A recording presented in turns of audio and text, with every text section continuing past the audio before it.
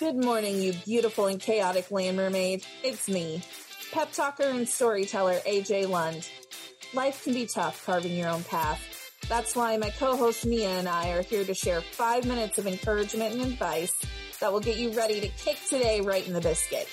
Here is your morning high five. All right, you beautiful humans, we're back. It's AJ and Mia. Hi, Mia. Hey. That's like my thing now. Hi, Mia. It's all right. I awkwardly say hey or see ya. So it's cool. It's fine. So this week we have been talking about purpose with Pat E. Perkins, which, do you realize her initials spell PEP? As in like pep talks? I love it. I know. That's very why appropriate. That's one of the million reasons I was so excited to have her on the show. And we were talking about how to really live in your purpose, but also I wanted to talk to you more about this idea of understanding our purpose and what that looks like on the daily. So what does that look like to you on a daily basis? Like, how do you know, like, yes, nailed it? Tell me your secrets. When I feel a sense of accomplishment or like the joy kind of take over, and especially when it motivates me more, because I love when I do something, I'm like, that worked. I like it. Yes, let's do more of that. And I like getting feedback from other people too. I noticed that's something too, especially when there's other people involved. I really like feedback. Mm-hmm. How about you? It's like a gut feeling for me. So I've always been one of those people to seek external validation for everything. Mm-hmm. But as I've gotten older and I've worked with different types of people, I've realized that I need to be more self-sufficient with my validation. Mm-hmm. However, I have also curated all of my clients to be the kinds of people who are very expressive with they're very open communicators. Mm-hmm.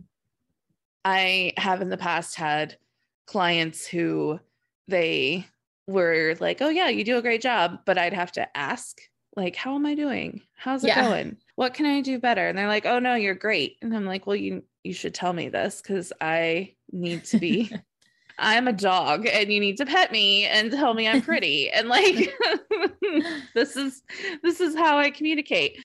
I also had to train my husband to do that too, because that's just my love language is words of affirmation.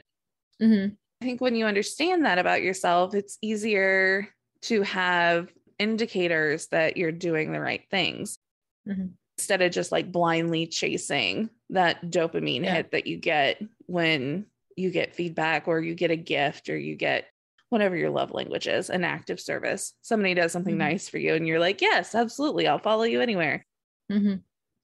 That applies to business just like it does to life. That's why people stay in companies where they may not be happy with the role that they're doing, or they may not be satisfied with their overall purpose or position, but they stay because they like the culture because it plays into one of their love languages. So yeah, that's one of the tricky things. So I don't know, when it comes to like really motivating yourself, I do think that being able to check in and say like, does this feel good? Or am I just kind of going through the motions because it worked in the past? Or am I just like blindly chasing that dopamine high that I get from someone telling me I'm doing a good job? Because, there are zones. So Rachel Rogers talks about having a zone of genius versus a zone of competence.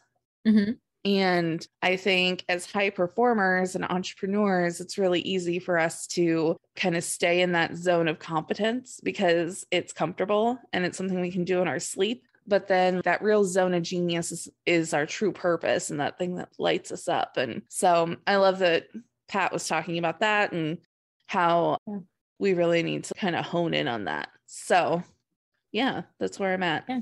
I agree with that. I like how you put all that because I never thought of it that way, the whole love language thing.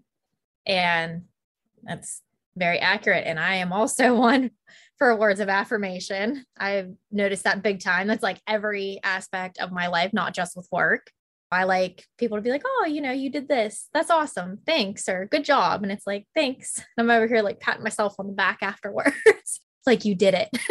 Right. Well, oh my gosh. So morning high five essentially is like a daily words of affirmation. Mhm. And so that's probably why we created it, was because we're both like, yes, we need daily reminders that we're awesome and we've got this. So here's your daily words of affirmation that you are killing it.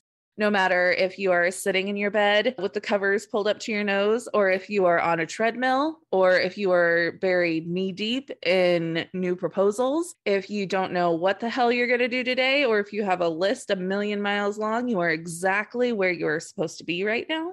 And you have got this. So that's your little daily dose of words of affirmation, words of love. That's your little pat on the head. So, all right, wrapping it up. If you have a friend that needs to hear what we have to say, I would absolutely love it if you would share this podcast with them. We have a goal of reaching as many women as possible in the next few weeks to round out 2021. And we have some really big things coming in 2022. So share this podcast, subscribe on Apple. We would love you forever. We already do, but we'll love you more. And other than that, I need you to go out and kick today in the biscuit, and we'll see you tomorrow. Bye. See you guys.